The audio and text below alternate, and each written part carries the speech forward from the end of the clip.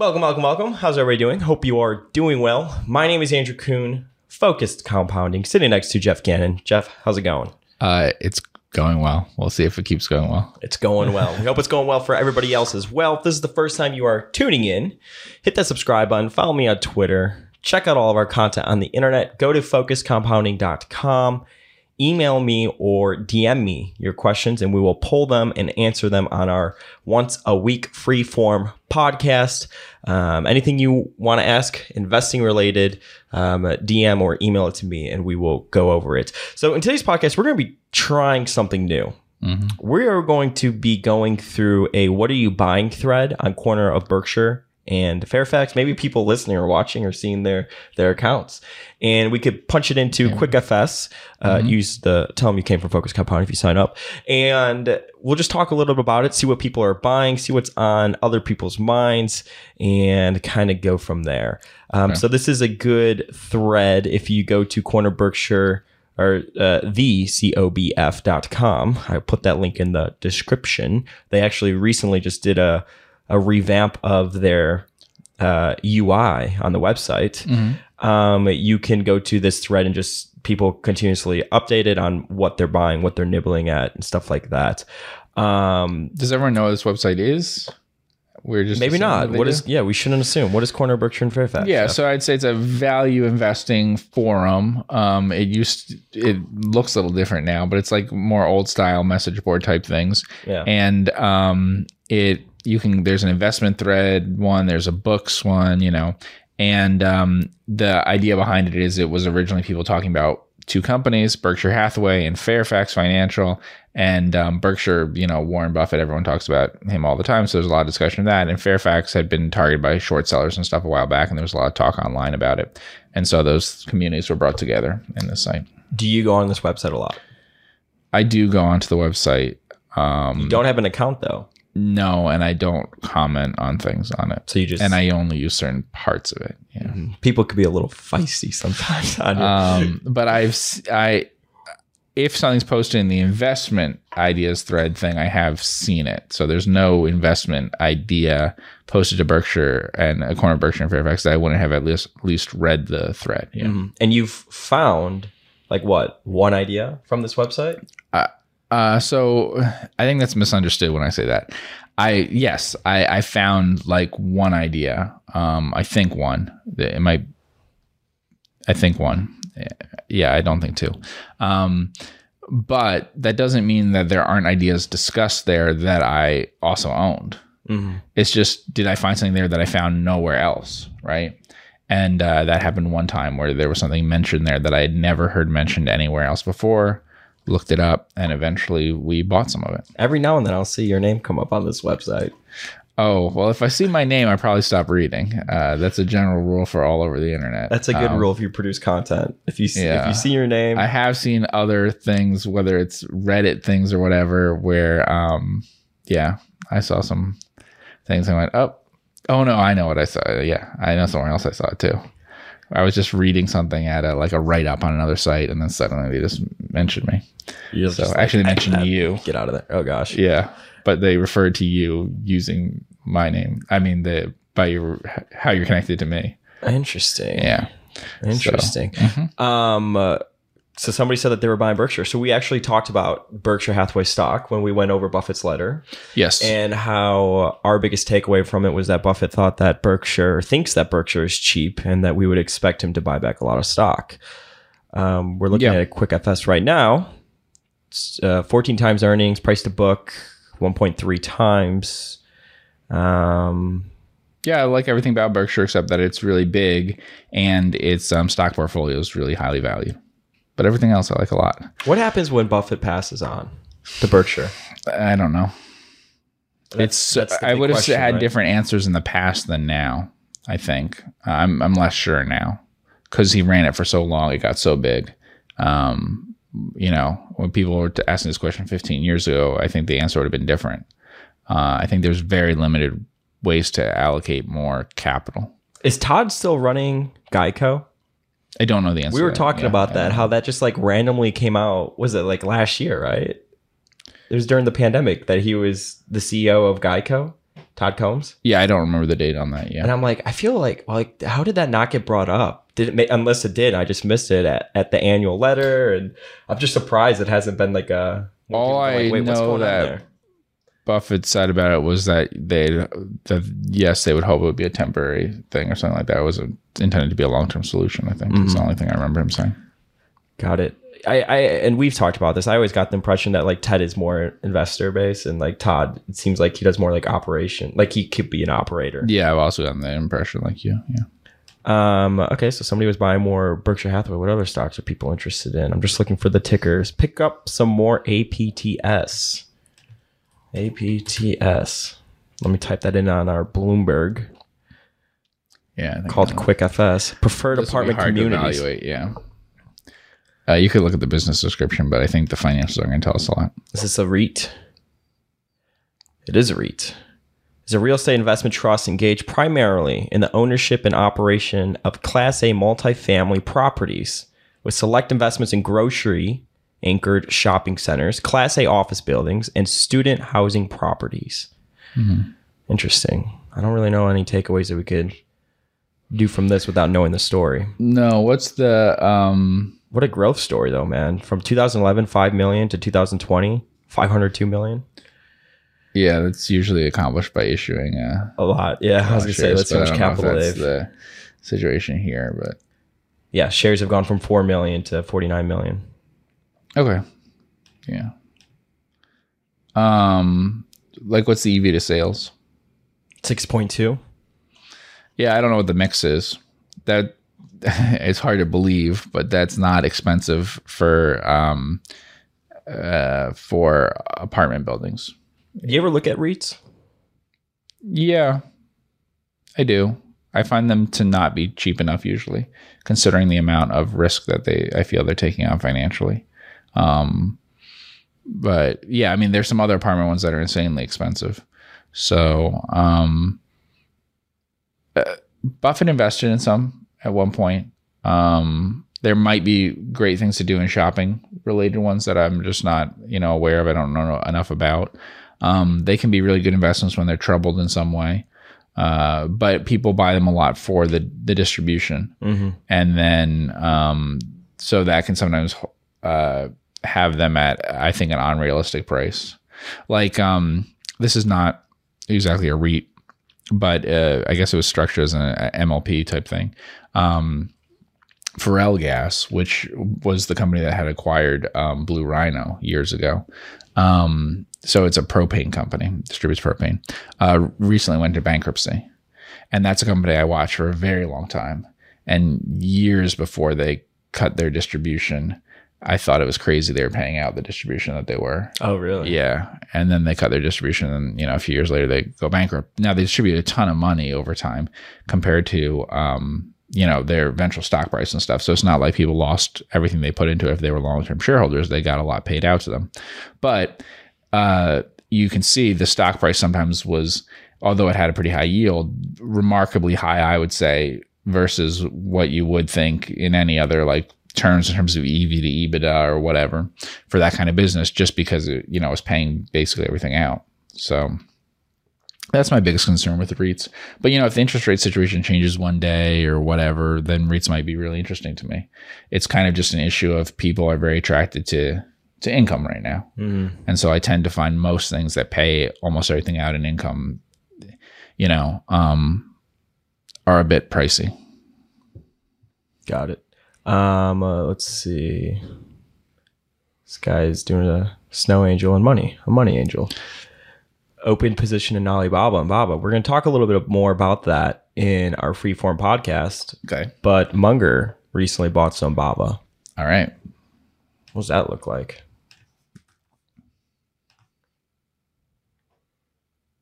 $20 times free cash flow. Gosh, I mean, just look at that growth. 2011, $1 billion. 2020, 72.6 billion. That's a 56% CAGR over 10 years. Yeah, that is impressive. That is crazy. I wonder if Li Lu still owns Alibaba or not. Yeah. It almost sounds like that's been he's had a huge impression on Munger. It does sound that way. I mean, both ways, but yeah. Definitely sounds that way, yeah. People are talking about Markel. Have you ever looked at this company? Yes, I have. I've looked at it. I've looked at Allegheny, yeah. Yeah, a lot of value investors, I guess, in the sort of follow that, group. They all usually reference this company. Yeah, so definitely similarities on the investment side to Berkshire and Fairfax, both. Not a lot of insurance companies are structured that way. Do we have information on price to book and things like that now? Yep, 1.3 times price to book. We got what do you got? What else you want? No, that's pretty good. 5.5% return on equity. Yeah, I don't know. I mean, I'd have to know more about the accounting that way because of how insurance accounting works now. Yeah. What I mean is on the investment side, how it works.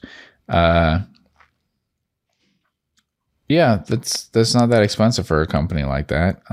It's not cheap during normal times for a company like that, but I mean, the market's pretty expensive. So we just saw the same thing with Berkshire.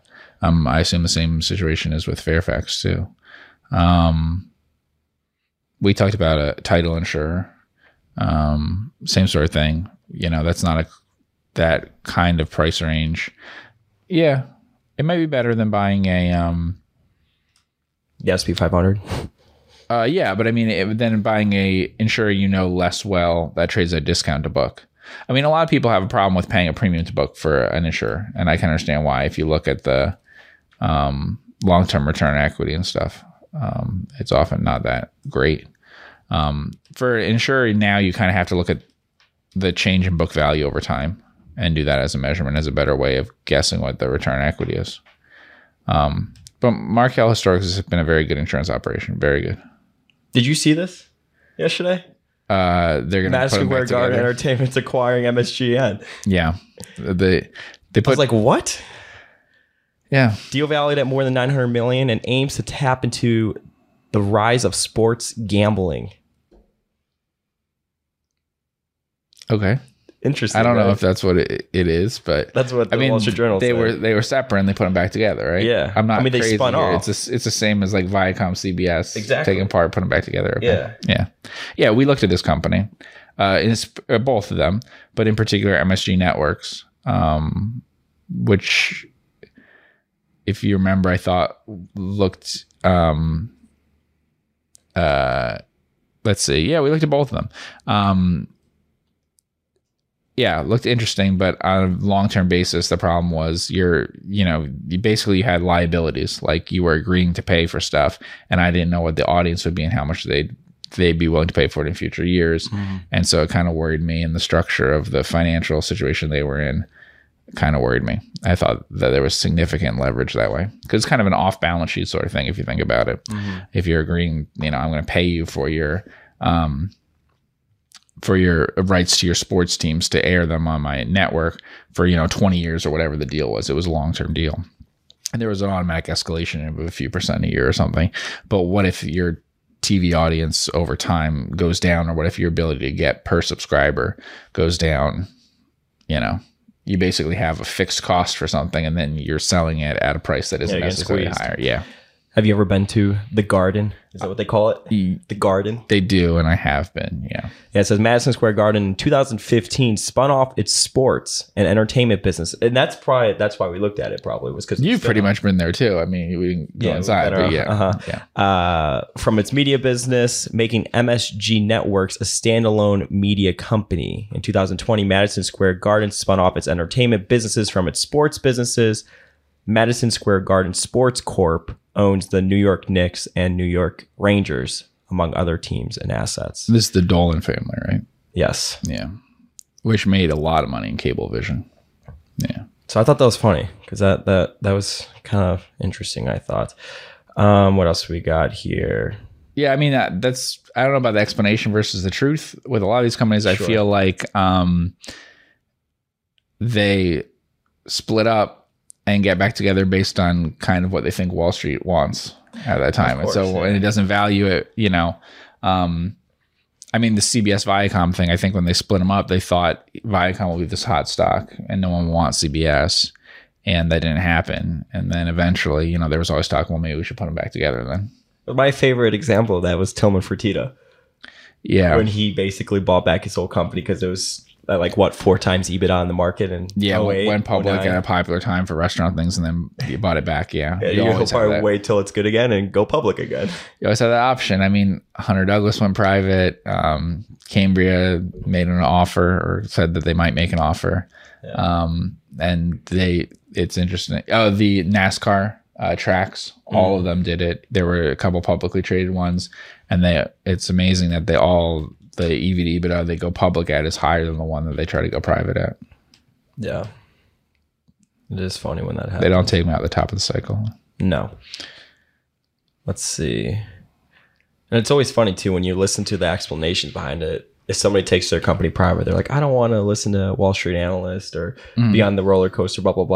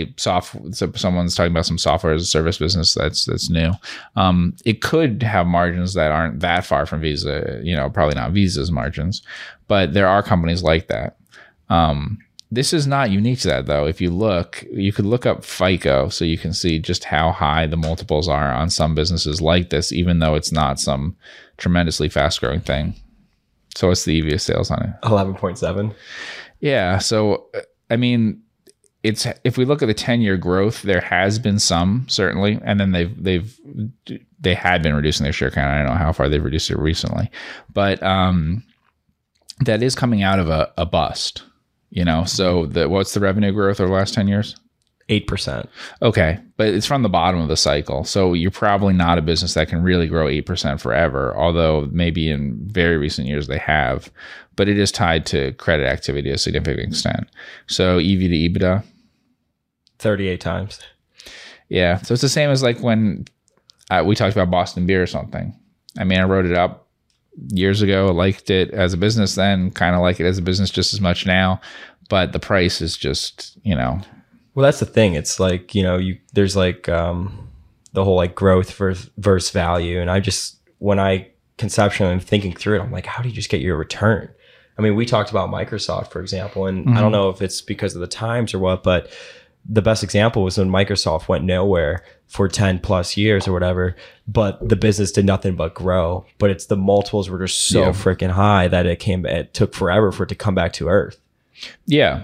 And, eventually Microsoft had a low multiple, actually about the same. I mean, I paid 10 times for free cash flow for FICO, which shows you that I should have bought it and kept it forever. Yeah. Because I don't know the exact number. I don't think they've split or anything since then. So what's the close? What's the last price on the stock? Let's see. Oh, actually, it's up there. It's right there. $498. What'd you pay? My guess is it's up 20 times or something from what I've paid. Nice. Because what is the EV to free cash flow right now? 42 times. Yeah, so you get about 5 times return from that, and then I would guess that over the last 10 years, it probably has increased 4 times. I know it's hard to believe, but earnings and free cash flow probably grew a lot faster. It actually tells you, what does it say free cash flow grew? 14%. Yeah, so you get 14% a year from the free cash flow growth, and you get about 4 or 5 times increase in the multiple. Yeah. Mm-hmm. Yeah, that's what I normally say if somebody like pitches me a stock or talks about stock on that's like very high, like valuation wise. I just say, well, you better be right on growth. Yeah. People get offended if you be like, no, I'm not interested, or like I don't see how that could work. But it's just like there needs to be some sort of rational side to it. But if I did the math right, the thing that's impressive is this is a company that grew at 8% a year for the last 10 years. Revenue. And yet returned 20 times. Mm-hmm. And that's the multiple thing. Let's look at their shares outstanding. Yeah. It's gone from 40 to 30 million shares outstanding. A significant amount of that was early though, right? In the period? No? Yeah, from 2011 to 2014, it went from 40 million to 35 million. See, the issue with that is they were able to buy back a lot early on because their stock was cheaper. So buybacks don't accomplish anything when your stock's really expensive. Mm-hmm. They just don't. You can't buy back much stock. I mean, at this point, if you used all of your free cash flow, you can't even buy back more than 2% of your company or something. Yeah. So same sort of thing. Very expensive, and that's why I would be afraid of it now. I mean, it did trade at 10 times at the bottom of the last cycle. I don't know that would ever happen again. But it's very easy to imagine it falling by more than 50% just on the multiple, which is like when we talked about Microsoft, same thing. In fact, a lot of the numbers, they're pretty similar for FICO and Microsoft in that Microsoft didn't have that amazing growth. It was good. It had a couple years that were really amazing, but it wasn't that different from the 10 years in which the stock did badly. The next 10 years as a business weren't that amazing, but it was starting at such a low price. So these things do work out a lot better if you buy them, at 10 times rather than 40 or 50 times. Yeah. And then the other thing is maybe you should hold them longer. Yeah. Because obviously when I was investing in the company, I never was thinking about price multiples this high, right? I would have thought maybe one day if everyone loves the stock, it'll be at a multiple that's about half of what it's double it. Yeah, go from 10 to 20. Yeah, that it could go to 25 times, sure. Mm-hmm. I mean, it had been before. Yeah. But I wouldn't make an investment assuming that it had to do that, but reasonably could it have gone to 25 times? Yes, but I never would have imagined 50 basically. Yeah. That's crazy. Crazy. We could look at a couple more. Let's see.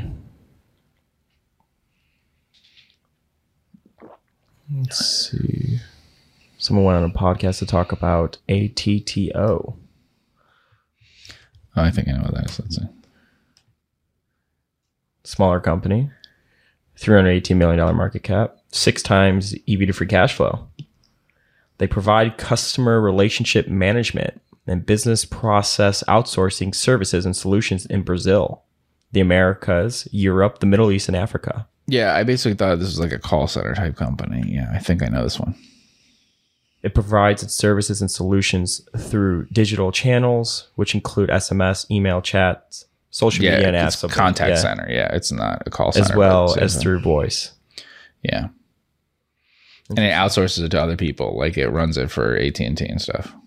I mean, not AT&T, but AT&T I know does outsource a lot of that. And in the US. Yeah. EV to sales, 0.4. 10-year median margins on EBIT, 4.6. So it's kind of that's good. You can call it cheap. Yeah. I mean, you adjust that for tax rates in the US and stuff. You're talking about saying that on a normalized basis, the PE would be like 13 or something. So, yeah, I think there's a pretty big threat on this on Corner, Berkshire, and Fairfax. The two issues are the country and the industry that it's in. And I may be biased a little bit about that, but I did read the presentation from this company. Interesting. Well, I'm going to search this podcast and find out who Safety and Numbers is. Oh, is it the Seeking Alpha blogger? I'm not sure. I have no idea. Let's see. Interesting. Cool. Well, I want to start talking about more timely stocks and what people are buying and stuff. Okay. So we'll find a right format for that. Amazon. People talk about Amazon. Yeah. Berkshire. Does Berkshire still own some Amazon? Oh, that is right. I totally forgot about that. It wasn't a huge position. No, it was probably one of the other guys. Oh, yeah. It wasn't Buffett. Ted or Todd. EV to sales, 4 times. Yeah, Amazon's got 2 parts that are very different in terms of what the EV to sales and all that should be. So that's a little comparing like Amazon versus web services. Yeah. Mm-hmm. So it is a little difficult to tell that way. But how would you? Okay, here's a perfect example, right? EV to free cash flow, 52 times. So let's call it a 2% free cash flow yield. Okay, right, but growth 27%. So it's like, how do you? That could be fine. Free cash flow plus growth. How would you think about that? Amazon the valuation on Amazon, I can't say that it's cheap, but I can't say that it's too expensive because they're in very, very big businesses. The ones that worry me a little bit more, people's projections for long-term growth, are the companies that are based on advertising on the internet, because that is limited. There's only so much that you can have of that. They have very large market share in it. Amazon may have half or whatever of the online retail, but online retail is very small compared to offline retail. I mean, they have like no penetration in groceries and things like that, which is a huge industry. That's why they're in industries like that, or dipping their toe in those sorts of things, because one day it might become a big thing for them. And then web services is big too. The potential for that is really big. So you have these huge things it could be in. I don't know if those businesses will be great over time, if their returns will hold up as well and all of that sort of thing. I mean, the history of big dominant retailers is that long before everyone realizes that they're the big dominant retailer, their returns are actually decreasing, competition's coming in and it's slowly eroding, and later people can look back and go, oh, their returns have been getting worse and worse. So I don't know if the profitability will be as high forever, but they're really big markets that they're in. So it doesn't bother me as much as when people project really large sizes for Google and Facebook and companies like that.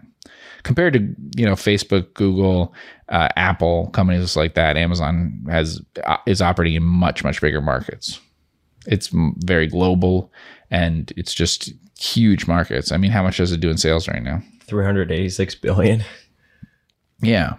And it isn't, I mean, it has large market share in some places, but no, the valuation is not, you can't prove that it couldn't grow a lot more because it has almost no market share in some areas of retail that could become big one day. I'm not sure they all will. But, but like Chewy is a public company now, and pet food is something that I always question whether it become very big. And it has, because it combined 2 things that are kind of interesting. The economics of it are terrible because of shipping and stuff with weight, but the convenience, everyone wants it. And so it's one of those questions of, will people do something for convenience that is clearly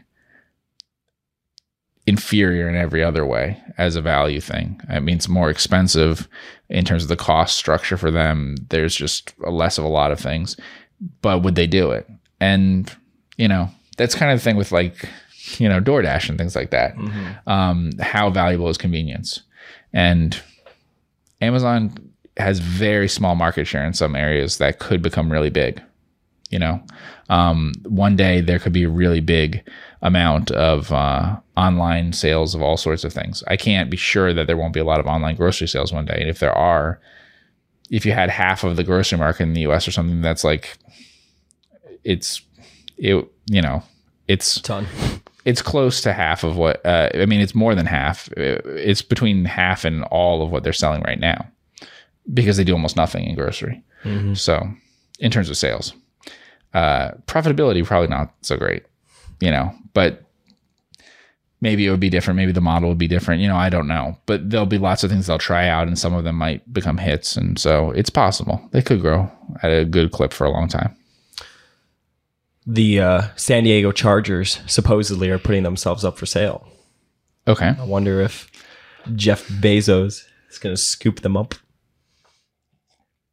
Supposedly he's been wanting to buy an NFL team. Well, so that's an interesting part of it. Do people care how involved he is or not with Amazon?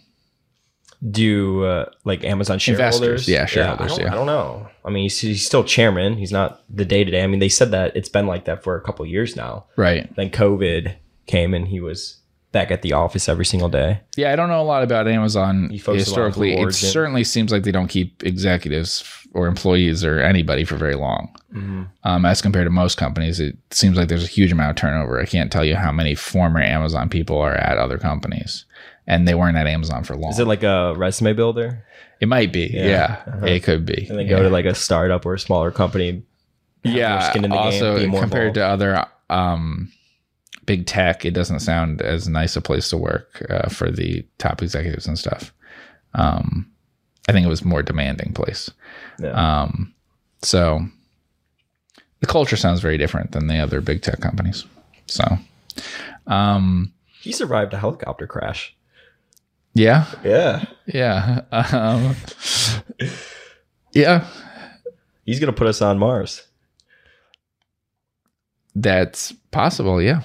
I just wonder if people care about that because about him, not being as involved at Amazon, because historically, usually people on message boards and things talk a lot about who's running the company and all of that. Sure. And I just don't have a feel with Amazon about so he owns a lot of stock and he's the chairman and all that sort of thing, but who's making the decisions and the strategy of where they go and all of that? Because there aren't other people involved that are big in it. It's just crazy being so take last year out of it, right? A $280 billion company, like in revenue in 2019, and you still grew, 20.5%. Or 280 from 232 billion the year before. I mean, just being so big and still growing so much. Yeah. It's incredible. It is incredible. And that's not, big pricing increases, anything. That's actual physical volume of things going up. Yeah. On both sides that way. So, yeah. I've talked a lot about it on the podcast, but my favorite stories about Bezos when he was talking about starting AWS and how usually when you start a new company, you may have 2 or 3 years before competition comes in. But with AWS, it was like 5 or 6 years. And that made all the difference for them just to get so far ahead. Yeah, it's interesting. I've read a lot of books where they say the same thing. I can't tell you how many CEOs, when writing about in a book, saying here, I always thought we'd have a few years and then the competition would come in, so we had to do this fast. And I was wrong. They took like 3 times longer, which is interesting why they always predicted that'll happen so fast that way. I like the day one attitude. I was looking at my wall in my office. Yeah. I was like, I want to get like a little tarp thing that just says focus compounding. I'm never going to change it. Have that sucker for the next 50 years.